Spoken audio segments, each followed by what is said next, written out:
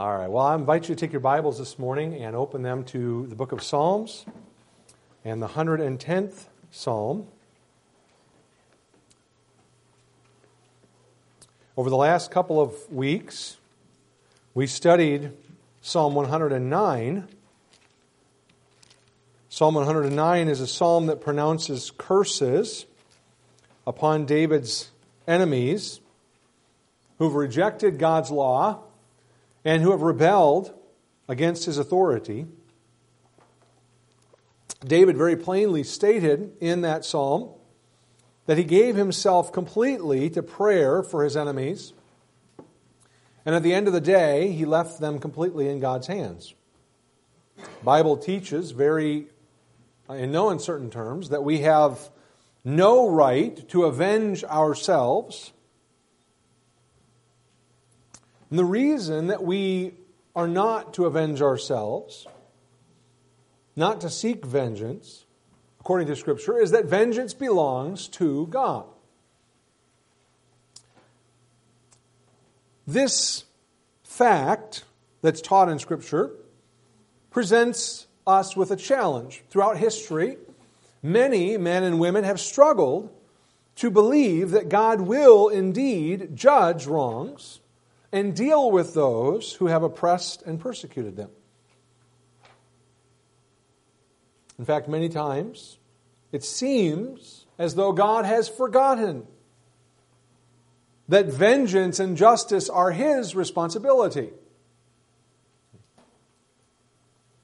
And because of that, many people feel they must take matters into their own hands.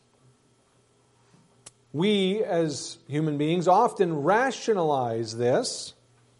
We say something like this: if God's not doing anything about it, someone needs to, and therefore, I should do it. I will admit that God has created institutions that ought to take care of injustice. They ought to ensure the rights of all people. These institutions include the family and civil government, both of which are created by God, defined by Him, ordained by Him, and they are given purpose by Him. But it is also true that these God-ordained institutions often fail to fulfill their purpose. They fail to protect those who are vulnerable. They fail to deal with oppressors and injustice. It's true. These institutions, the family and civil government, are populated by sinful, rebellious people. People who do not act as they should. And because of that, justice can be thwarted. I hate to break it to you this morning. People get away with stuff in this world.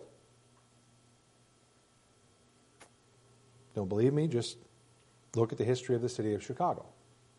Right, Vito? He knows all about that growing up there. People get away with things. People who have the right connections. Because there's corrupt people, because there's corruption in the system. And because of that, many today scoff at Christians when Christians offer prayer in response to national tragedies or tragedies that happen around the world. They don't see justice being done, and therefore they conclude that when we pray as Christians, prayer is a form of giving up, of allowing the oppressors to win. If all we do is pray, then we're letting the bad people get away with whatever they're doing. We're letting the oppressors win. But that is not looking at the world through eyes of faith. And we as Christians ought to know better. Not because we have a different experience from the rest of the world. Let me say that at the outfront. We Christians throughout history have suffered often unjustly. And without experiencing any deliverance from their persecutors. In fact, if you want to look around the world today and you actually pay attention, you'll see that all over the world today there are Christians who are suffering unjust persecution. Not generally in the United States, but there's ample evidence for that around the world in other places. Okay. And so we realize that there are plenty of Christians who suffer and do not receive any relief. So in that sense, our experience as Christians is no different than the experience of the rest of the world that sees sinful people do vile things and get away with it. And so when I say that we as Christians ought to know better, I'm not saying we should know better because our experience is different. We should know better because we know the promise of God. That's where our knowledge comes from, not from our experience. We talk about this all the time, and this is not really a major point of my message, but we talk about this all the time in dealing with the charismatic movement. Our standard of judgment is not our experience. Our standard of truth, our standard of judgment is the Word of God. Period. End of story. The minute that we allow our experience to be the judge, we are in shaky ground. And we have run into some serious trouble. And it leads to a lot of insanity. As you heard about yesterday if you were here. Laughing revivals, barking revivals, and vomiting revivals. Okay. Yeah. And those aren't even the most absurd, by the way. Those are just the run-of-the-mill things. Now, the truth is, the Bible teaches us that vengeance belongs to God. But the Bible also teaches us that the Lord will execute judgment and justice on the earth. You say, wait a second, Pastor, you said turn to Psalm 110, and it sounds an awful lot like you're going back to Psalm 109. Hold on. Okay. I think there's a reason that Psalm 110 follows Psalm 109. My contention all along through our study of the Psalms is that the Psalms are organized on purpose. There is a method here. There's an intentionality. So whoever put them together, and we don't know who that was, but whoever put them together in this structure did so on purpose because he's trying to communicate through the structure of the Psalter. There is a reason for this. So Psalm 110 follows Psalm 109. Why? Because we as Christians are called to believe the promises of God rather than believing what we see and what we experience for ourselves. Psalm 110 is one of the most significant passages in all the Bible. In fact, it's only 7 verses long. It is quoted or alluded to more often than any other Old Testament passage by the New Testament writers. Psalm 110 is their favorite passage of the Old Testament Scriptures. And I mean everything. Genesis to Malachi, this chapter right here is the most quoted. One writer counted 33 times where the New Testament writers either quote or allude to Psalm 110. These 7 verses. So it is a favorite of the New Testament writers. It's actually also referred to or alluded to numerous times by the Old Testament prophets as well. Specifically, Zechariah and Zechariah 6 seems to take the theme of Psalm 110 and expound upon it as well. So there are other scriptures in the Old Testament that use this. So this is a very important text of Scripture. What we are not going to do this morning is we are not going to read Psalm 110 and then jump somewhere else and find out what something else in Scripture says about it. I'm going to let you do all of the cross-referencing you want on your own time. And you can track down those 33 references and allusions in the New Testament if you want. And you can see how Peter uses it on the day of Pentecost. And you can see how Paul uses it in his writing. And you can see how John uses it. And you can see how the writer of Hebrews uses it. You can see all the New Testament writers use it. That's fine. That's not what we're doing today. What we're going to do today is we're going to look at Psalm 110. Today, actually, this week and next week. And we're going to look at Psalm 110 and we're going to examine this psalm. What is David trying to say? That's what our focus and our goal is here. So let's pray and let's look at this psalm together. And we want to understand, what is David trying to communicate in this very significant psalm that contains very important promises to us relating to the judgment of God on the unrighteous. And we'll see that as we go here. So let's pray together. Lord, we thank you again for your word. And as we come to Psalm 110, we are reminded that you have inspired, you have breathed out this word. And so when we recognize that David was the man who penned these words, he was an instrument in your hand. So that these verses, these very short 7 verses, would be a testimony of your wisdom. It would be a revelation from you. It would be the truth that comes down from heaven. Help us to receive it that way today. To recognize this is not David's word. It's certainly not my word, but this is your word that comes from your mouth, and therefore we are bound to it, to listen to it, to pay attention to it, to obey, to trust in it. Lord, I pray that you'd help us to do that today. I pray that you would help me as I speak to be your instrument to proclaim the truth of what David is saying here in this psalm, what the Holy Spirit is communicating, that we might understand it rightly. Lord, I pray that you do a work in our hearts, that you would take your word and you would apply it to our hearts in a very powerful way today. In Jesus' name, amen. Look with me at Psalm 110. A psalm of David. The Lord said to my Lord, sit at my right hand till I make your enemies your footstool. The Lord shall send the rod of your strength out of Zion. Rule in the midst of your enemies. Your people shall be volunteers in the day of your power. In the beauties of holiness from the womb of the morning, you have the dew of your youth. The Lord has sworn and will not relent. You are a priest forever according to the order of Melchizedek. The Lord is at your right hand. He shall execute kings in the day of his wrath. He shall judge among the nations. He shall fill the places with dead bodies. He shall execute the heads of many countries. He shall drink of the brook by the wayside. Therefore, he shall lift up the head. In order for us to understand this psalm, we have to begin with the title. A Psalm of David. Over the past 4 years now, we've been going through these psalms, the first 109.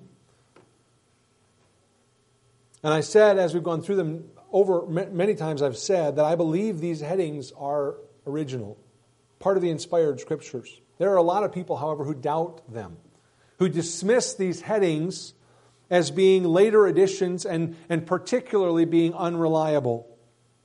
When they come to Psalm 110, I don't know if most is the right word, but many of the commentators that I surveyed this week, many of them don't even consider the possibility that David is the author. They simply conclude or assume from the beginning that this is written by someone else. They often suggest it was written by a prophet, maybe Nathan or Gad, one of the prophets who served there in David's close company. Or they might suggest it was written by some other person in David's royal court there in Jerusalem. And they suggest that it was written about David and to David as king. Now, there are several reasons for us to reject that view or those views. And reject any view that suggests the author is someone other than David here. There's reason for us to reject the idea that this psalm is talking about David. But let me just give you what I think is the most important reason. There's many of them. I'm going to give you one, the most important one, and it's this. That in the New Testament, Jesus credited David as writing this psalm. Right? So this should be our slam dunk, our home run. Jesus said, Mark chapter 12, verse 36, Jesus said, David himself in the Holy Scripture declared, the Lord said to my Lord. in the Holy Spirit. I misread that. David himself, in the Holy Spirit, declared, "The Lord said to my Lord," and then he goes on here for this verse. When Jesus quoted from Psalm 110, he said, David said it in the Holy Spirit. So notice he's touching both, right? David said it, but it wasn't just David the man. It was David inspired by the Holy Spirit. David who was led by the Holy Spirit. David who was carried along by the Holy Spirit, who said these words. So Jesus tells us that this is written by David. That should be enough for us. I think it's probably enough for you, for me. A lot of people dismiss that, however. But I would just say this, there's plenty of internal evidence in the psalm that this is David talking about someone other than himself rather than someone else writing about David. And I think we might see that as we go through here, but I didn't really feel like we needed to build a case. Jesus makes it pretty clear, doesn't he? David said this by the Holy Spirit, and then he quotes him. Now, David is the author, and that is really important. In fact, if you pull that little fact out, that little facet or that little stone out of the foundation, the whole thing, in my opinion, crumbles. The interpretations that I've read of this psalm this week are all over the map the minute that David is removed from the picture. So we got to start there. David is the author. And David is the author, and he is writing about others other than himself. Of course, he writes about the Lord, Yahweh. Verse 1, the Lord. That, you notice Lord is all capitals. That tells us it is the holy name of God, Yahweh. Yahweh said. So he's writing here, and he's going to quote something that he heard directly from God. Now, this is not quoted it from anywhere else in Scripture, so this is something that God spoke in David's hearing. Somehow God revealed this to David. David is a prophet. By the way, the New Testament calls David a prophet, so that's not surprising either. David is a prophet. He is speaking something that God has revealed to him. Yahweh said, but notice he's also referring to someone else. Yahweh said to my Lord. So David is writing about someone that he calls my Lord. One writer pointed this out, that in the Psalms, whenever David speaks of my something, he is either referring to his enemies or to God himself. Now, David's not referring to his enemies here. So that would leave us with the conclusion, or lead us to the assumption, that my Lord is a reference to David's God. That's what makes this psalm especially interesting. Because notice, as we already said, this is a pronouncement from Yahweh. The Lord, Yahweh, said to my Lord. How could David's God, Yahweh, be speaking to himself? Now, I know you're going to jump to the answer, because you know the answer theologically. But that's why this is so important. We need to puzzle this a little bit. We need to get the weight of what David is doing here. David is revealing truth about God to his original audience, those Israelites who lived 3,000 years ago.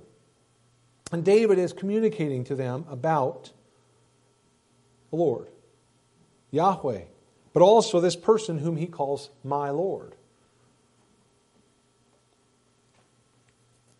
Now, it's worth noting that the word Lord that David uses at the end of that sentence, or the end of that line, is the Hebrew word Adonai, which is a title.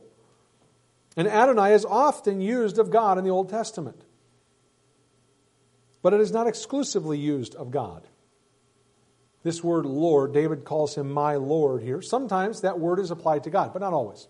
For instance, in Genesis chapter 18, Sarah, you remember Sarah, Abraham's wife? Sarah speaks of Abraham, and she calls Abraham her Adonai, her Lord. Sometimes we like to joke about this, although the New Testament actually picks up on this and makes a point out of that. But sometimes we like to joke about this. Ladies, wives, you call your husband Lord. Sarah called Abraham Lord, Adonai. master.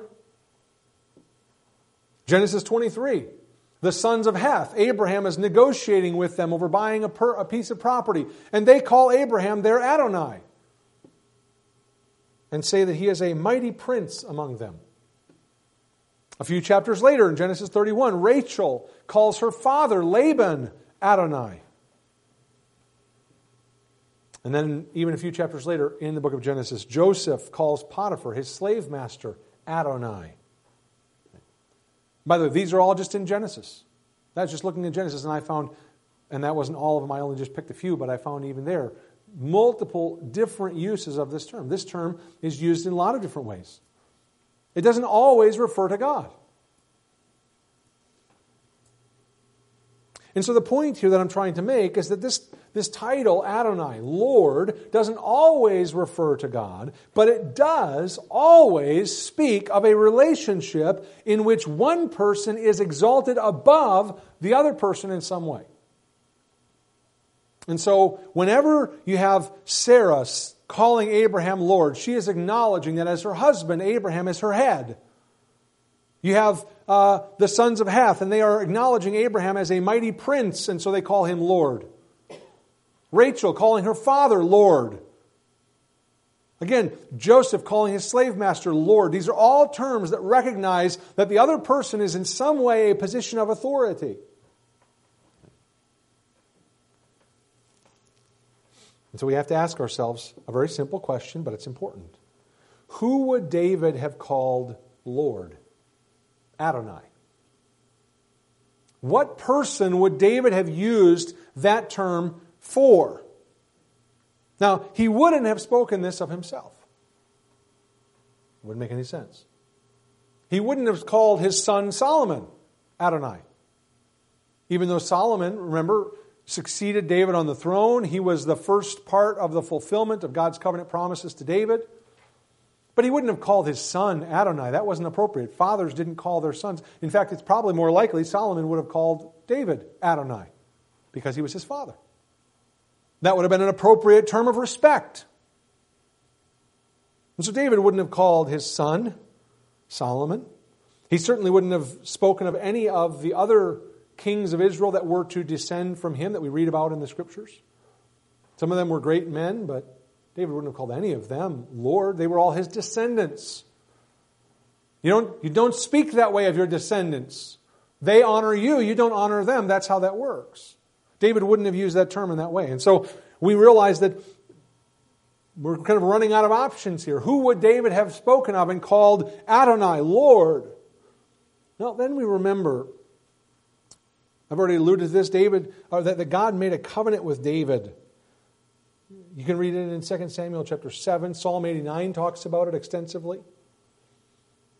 In that covenant that God made with David, He promised David that there would come a specific descendant. One who would sit on David's throne and who would establish his kingdom forever. The man who would come from David's line, who would be descended from David and yet would exceed David because he would take David's throne and elevate it so that it would extend worldwide and forever. He's mentioned in Psalm 2. He's called Messiah. The word simply means anointed one.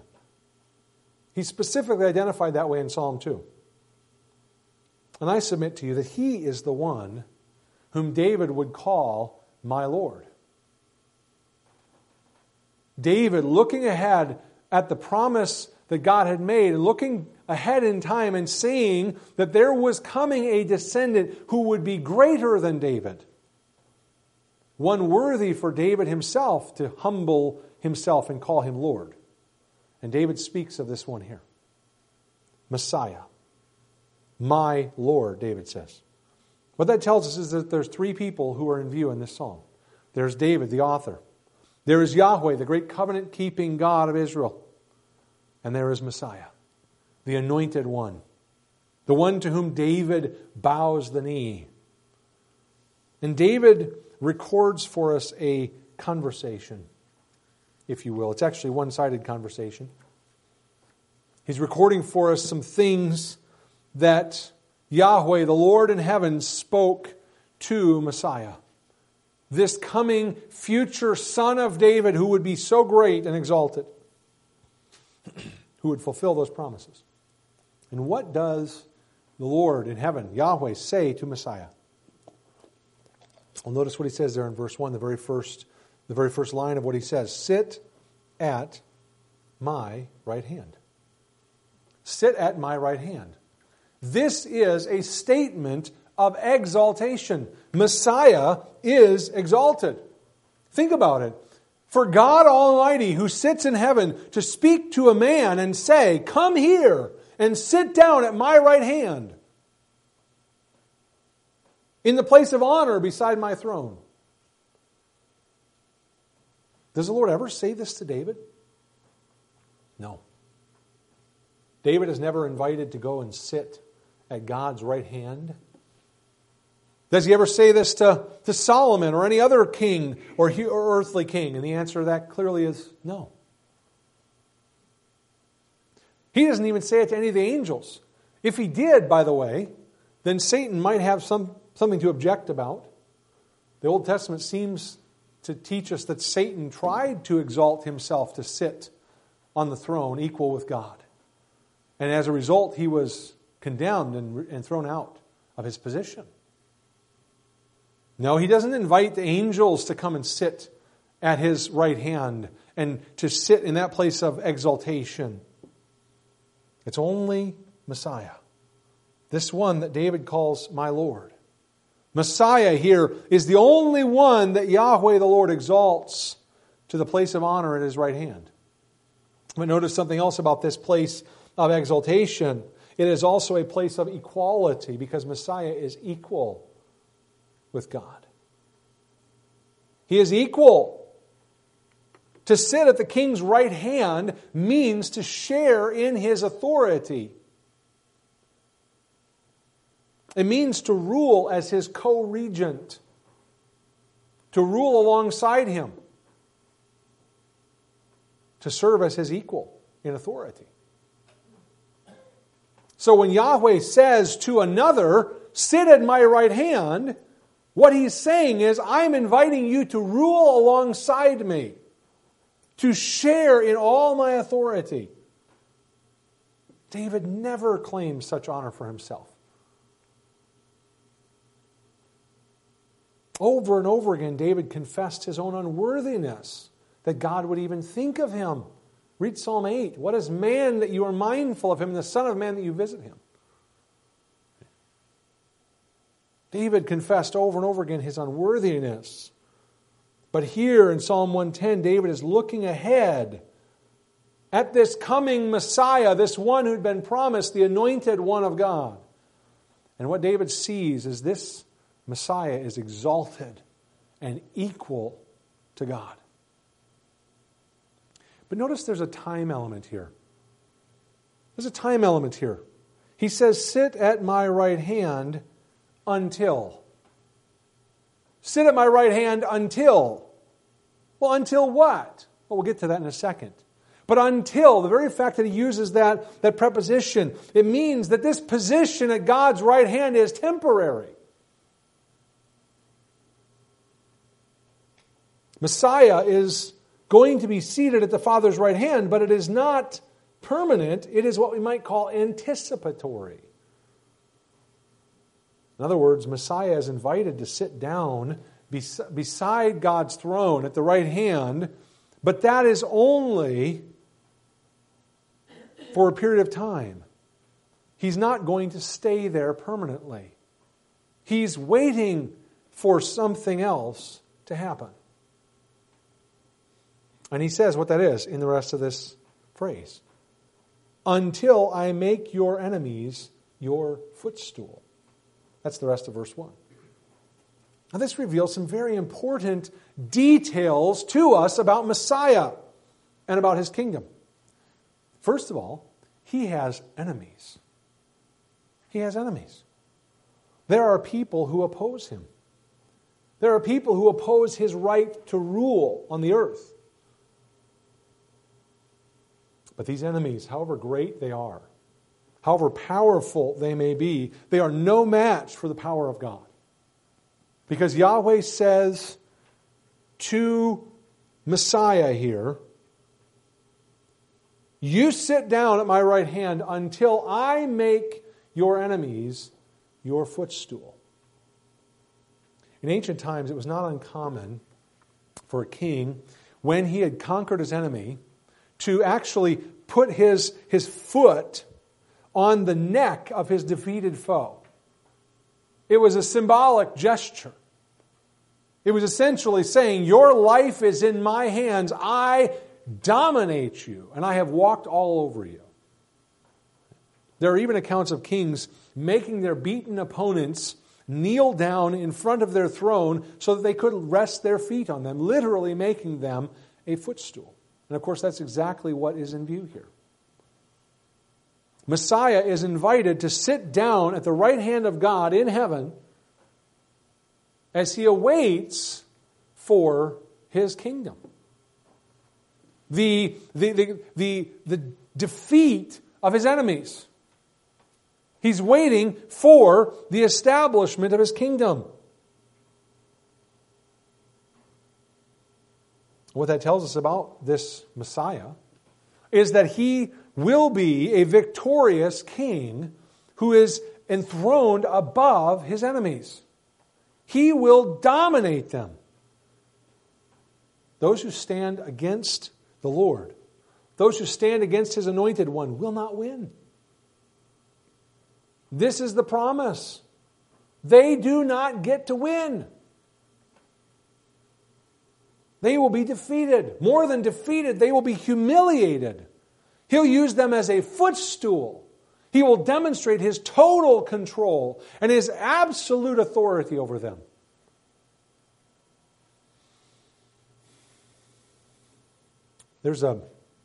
Just to try and come up with an analogy for this, in the sports world, in the world of baseball, sometimes, and it's really rare, but sometimes a pitcher will be so dominant that his opponents will not even get on base the entire game.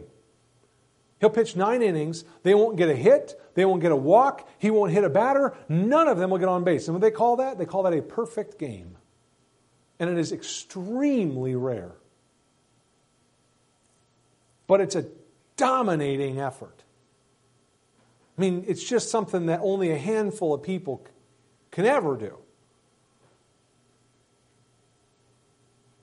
And that's kind of the picture here. It's total domination. His opponents won't even get on base. It's total control. And David goes on and he gives us more insight into this coming reign of Messiah. Where is it going to take place? Will he rule from heaven? See, the Father says, come and sit at my right hand. Is the Father inviting him to rule from heaven? And the answer is no. No, actually, what this scripture tells us is that he will rule on the earth. And his capital city is going to be Jerusalem. Look at verse 2. The Lord, there's Yahweh again, shall send the rod of your strength out of Zion.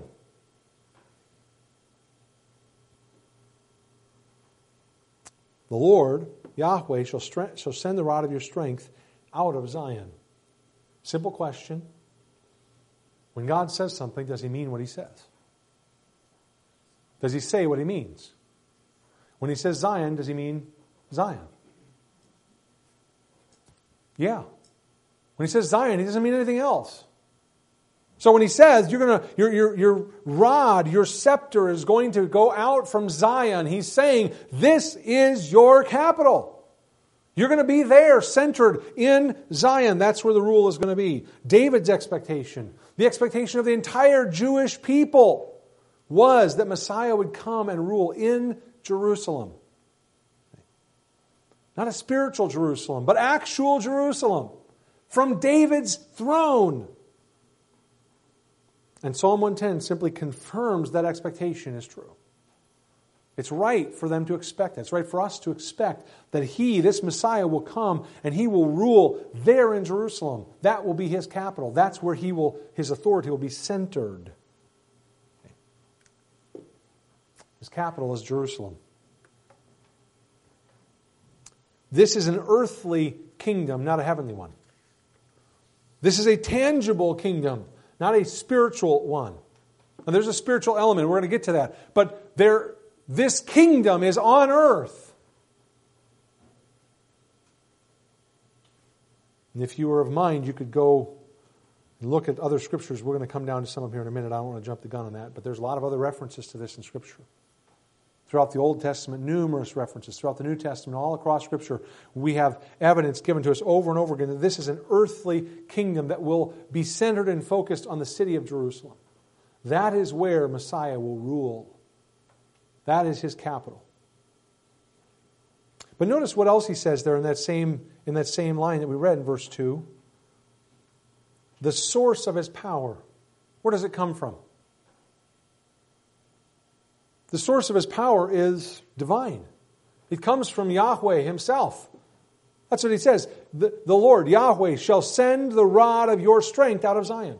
Who is going to send out His scepter? Who is going to extend His rule and His authority? Who does it? It's Yahweh. It's God in heaven. This is divine power. He calls it here the rod of your strength. Other translations translate this, your mighty scepter. The word rod is a broad term that can be used for a shepherd's staff, but it can be used for a king's scepter. And in this context, the king's scepter is what's in view here. He is extending the scepter, and the scepter is a symbol of a king's authority. The king holds that scepter, and that scepter is the visible, tangible symbol of his authority and his right to reign. So this verse is telling us Messiah is going to wield His mighty scepter in the strength of Yahweh. This mention of the scepter here reminds us of an earlier promise from the book of Genesis, chapter 49. Jacob is blessing his sons as he's preparing to die. And he says to his son Judah in verse 10 of that chapter, the scepter shall not depart from Judah, nor a lawgiver from between his feet until Shiloh comes. And to him shall be the obedience of the people. Judah was to be the royal tribe in Israel. But even they were merely stewards of the scepter, stewards of the authority of God. They were holding it, if you will, in charge for the one who was to come. He's called Shiloh there. The word Shiloh means the one to whom it belongs, the one to whom it comes. They were holding the scepter, but there's one to whom that scepter rightfully belongs. And Psalm 110 tells us this is Messiah. He is going to take this scepter and He is going to extend this scepter in the power of the Lord. And this scepter represents His complete domination and His right to rule over the earth out of Zion.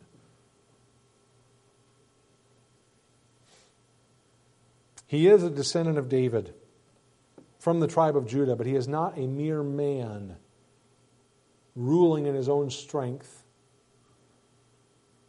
His scepter is empowered by God.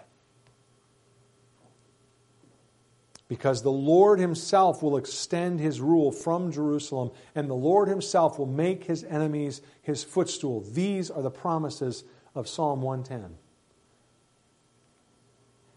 Now, speaking of His enemies, look at what He says in the last part of the verse. So the first part of the verse, the Lord, Yahweh, sends out His rod out of Zion. But look at the last part. Rule in the midst of your enemies. Some have suggested, some translations kind of go this way. The New King James doesn't here, but some have suggested that this line, rule in the midst of your enemies, is actually, again, part of the quotation from Yahweh speaking to Messiah. And I'm inclined to agree. I think that makes the most sense here and fits the best. This is Yahweh telling Messiah to exercise His rule. But where? In the midst of your enemies. As we said, He's given a mighty scepter. He is empowered by the Lord himself, and he is instructed to exert his authority over those who oppose him. There will be, and there are, those who oppose the right of God to rule and the right of his Messiah to rule on the earth. And yet the Lord instructs him, extend your scepter, rule over them.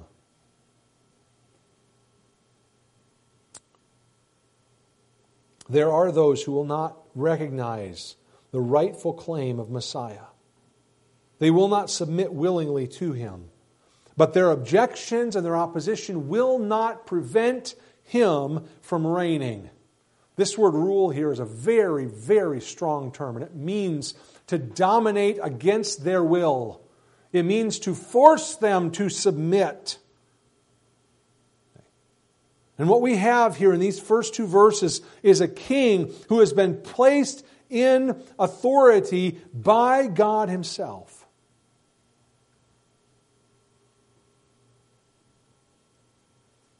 And he will dominate all who stand in his way. And so very clearly we're told that Messiah will rule over his enemies. He will absolutely and completely dominate them. It won't be a democracy. I know that's a terrible thing to say here in America. There are a lot of people today who believe that democracy is the superior form of government. And I can understand the arguments they make, and from a purely human perspective, I might even agree. But that's not recognizing what the Bible says about God and his rule. You see, God does not seek input from those whom he governs on how best to govern. When Messiah comes to reign, he will not answer to a Congress or a parliament. He will freely exercise his power. He will freely exercise his authority from Jerusalem and throughout the whole earth. Those who remain his enemies, those who stand against his authority, they will be dominated by him.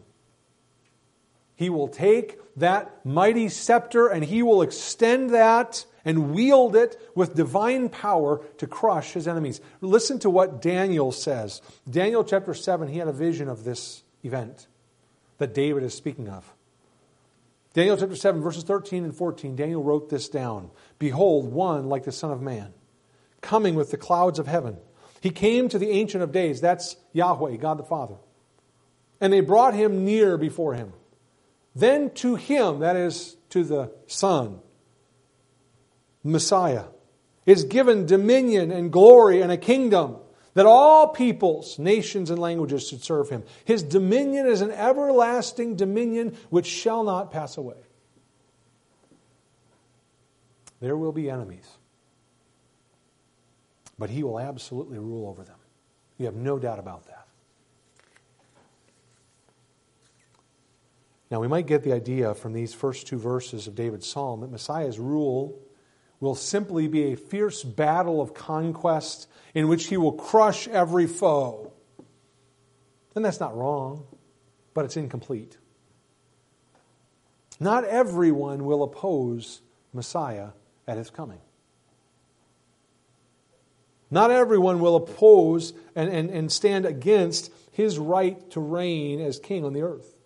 Notice what he says in verse 3. Your people shall be volunteers in the day of your power. This is a really fascinating verse.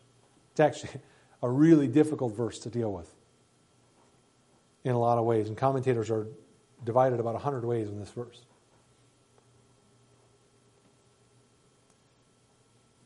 Maybe you remember 2 weeks ago when we looked at Psalm 109, the first time. Psalm 109, verse 4, David says this, in return for my love, they are my accusers, but I give myself to prayer. Remember that verse? I give myself to prayer, David said. Those words, give myself to, in that verse, are actually not there in the original Hebrew text.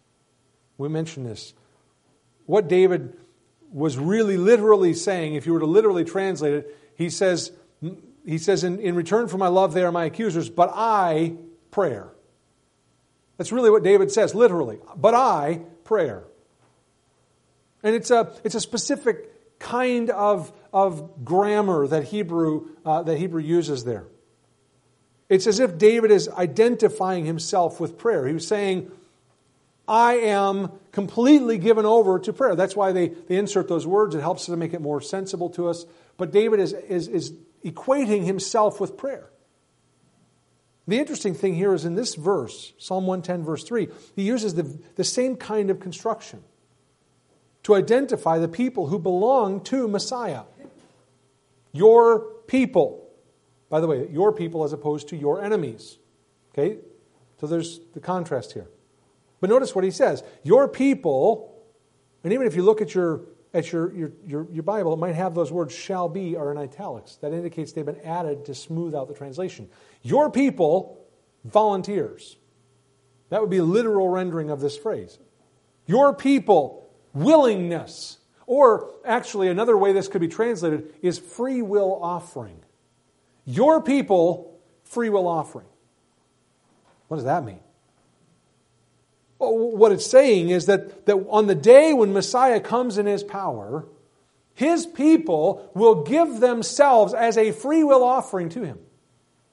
They will equate. Your people are equal to a free will offering. They will be willing. Here is a total contrast. You have the enemies who must be ruled. They must be subjugated because they refuse to submit. But here you have a totally different story. Here you have your people, the people who belong to you. Oh, they aren't resistant at all.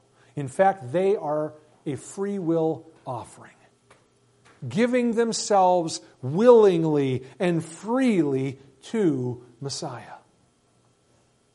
They consider themselves free will offerings. By the way, when I read that, I'm reminded, you might know the verses in Romans chapter 12, verse 1, where Paul says that we are to give our bodies as a living sacrifice. Same concept. Same idea. Willing to offer ourselves. He says on that day when Messiah comes to reign and rule, He will have His people who will willingly give themselves to Him. I hope you see the distinction, the important distinction, between those who are His enemies. They're unwilling, they're resistant, they're rebellious, and those who are His people, who willingly give themselves to Him. You see, they come to be servants to the King. His enemies oppose Him. His enemies have to be forced to kneel before Him.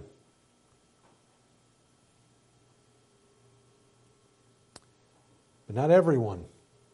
Not everyone will be brought low. Not everyone will be humiliated and dominated by the power of God. No, there are those, David says. There are those who will humble themselves. Those who will give themselves. Those who will willingly submit to the Lord and His anointed one, His Messiah. David probably has in view here the nation of Israel. The nation of Israel, throughout its entire history in the Old Testament, if you read the Old Testament, they stubbornly refused to submit to God. Generation after generation, they just refused to submit to God. They continuously turned away from God and turned to idols. And then you come to the New Testament and you see the Israelite people, the Jewish people there, and they likewise refuse to recognize Jesus Christ for who He was. And they refuse to willingly submit to God and His authority. And even to this day, the nation of Israel, the Jewish people as a whole, refuse to submit to and refuse to receive the Messiah. But there's coming a day. There's coming a day, and I think David was speaking of this coming day. A day when the nation of Israel will turn to Messiah in repentance and in humble faith. As I said, I think the prophets expound upon this. Zechariah speaks of this in Zechariah chapter 12. I wish we had time to look at that. Speaks about the day when Israel turns to the Lord. He says, they'll look on me who they pierced, and they will mourn. Of course, we talked about this last week, about how Moses pleaded with the Israelites to circumcise their hearts. Jeremiah pleaded with a later generation, centuries later, of Israelites to do the same thing because their fathers had failed to do it. Stephen in the New Testament rebuked the Jews because they were also uncircumcised of heart. That meant stubborn and resistant to God. And remember, that's the quality of the enemies of Messiah, that they are resistant and must be ruled and dominated. And Stephen rebuked them and said, the problem is you're just like your fathers. You're stubborn and hard-hearted, when you ought to willingly submit to the Lord. But as I mentioned last week, Moses promised a day, Deuteronomy 30 verse 6, when Yahweh your God will circumcise your heart and the heart of your descendants to love Yahweh your God with all your heart, with all your soul, that you may live. Moses, all the way back in the book of Deuteronomy, was promising a coming day when Israel would turn to the Lord willingly. And David here is referring to that as well. Anticipating the day when Messiah comes and his people, those who belong to him, willingly submit to his authority. They come freely and gladly to serve him. But notice, this is also important. One more thing here we need to see from this verse, that those who come to serve him, those who would make up his army, if you will, on the day of his conquest, they must be more than willing. They must also be holy. Messiah's people will be holy. David speaks of that here. He describes them this way. He says that they will come in the beauties of holiness.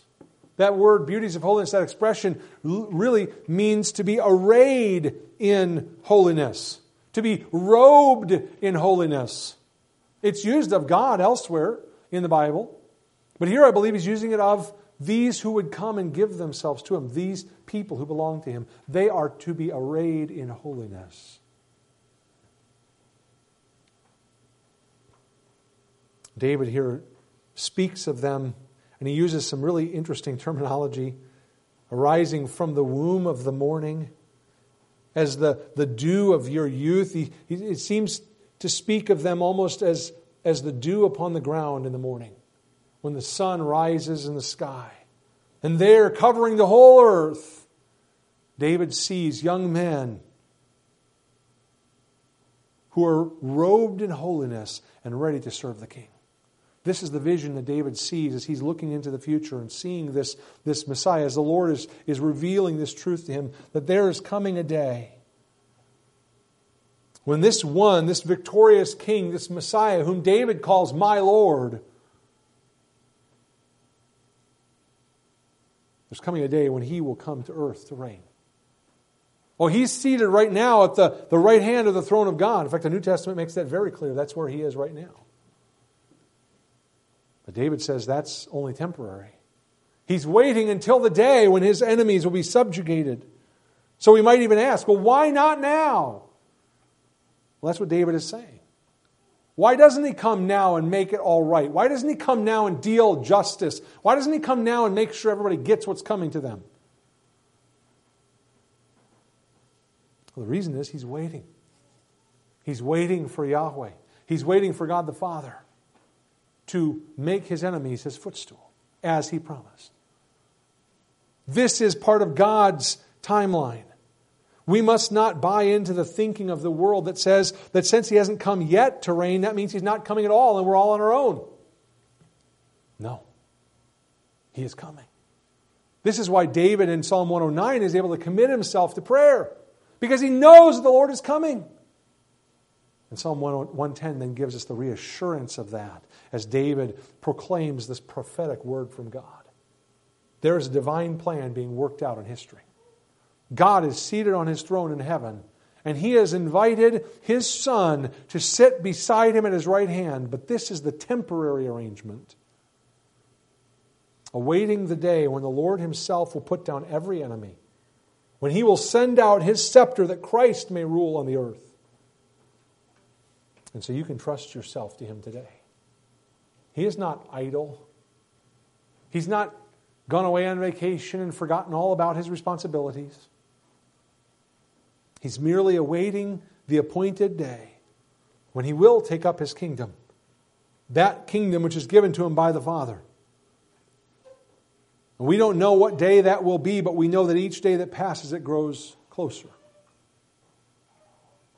And so the question I want to ask you and challenge you to think about and examine your own self today is this: are you among those who give themselves freely to serve him, who willingly come and submit to him as your Lord and your Master, who offer yourself as a free will offering to the Lord? Have you given yourself and your life to Christ? Put your hope and your trust in him?